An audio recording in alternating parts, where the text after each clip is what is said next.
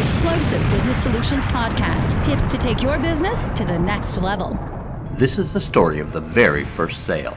It happened in a cave 20,000 years ago. It involved the trading of the secret of fire for a piece of fresh meat. The guy in the pinstripe loincloth was probably a very likable chap because people only buy from people they like. Later, the cave dweller learned to dredge up facts justifying the decision he'd already made with his heart. Sure, he wanted the fire, but if he didn't like the personable sales guy in the first place, the fire would never have happened. At some point, Mr. Cave Dweller was probably asked if his supper was tough and hard to chew. They may have joked about how his teeth are not what they used to be when he was young. The sales guy probably asked him if he ever felt cold at night or if he'd like to be able to see after dark. At some point in the conversation, pain was exposed and needs were uncovered. By this time, Mr. Pinstripe Loincloth genuinely wanted his friend to be warm and comfortable with a hot meal in his tummy. This process led to a solution, and that solution was fire. Then came the negotiation. How much was fire worth? You missed the point, my friend, said Mr. Pinstripe. You aren't just buying fire. Remember, you also get a delicious hot meal and the camaraderie of friends around the campfire after a long day of hunting. Imagine, he probably said, how happy your lady will be with all this. In fact, your purchase of fire will make you the envy of the entire cave-dwelling world.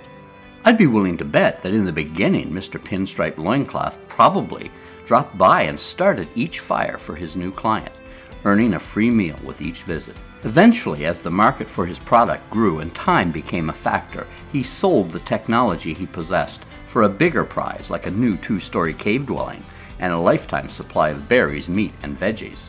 Later competitors challenged Mr. Pinstripe with new and improved fire starter technology, and he had to change and adapt with newer, faster fire starters and a more comprehensive in-cave service plan. The first sale only mattered for a short time, as cave dwellers asked Mr. Pinstripe, "What have you done for me lately?"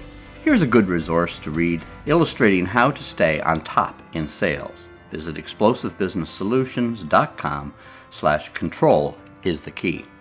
You gotta love your customers. It's such a simple process. Be nice, genuinely enjoy people. Ask them questions about things that matter to them. Uncover pain, identify needs, and then provide solutions.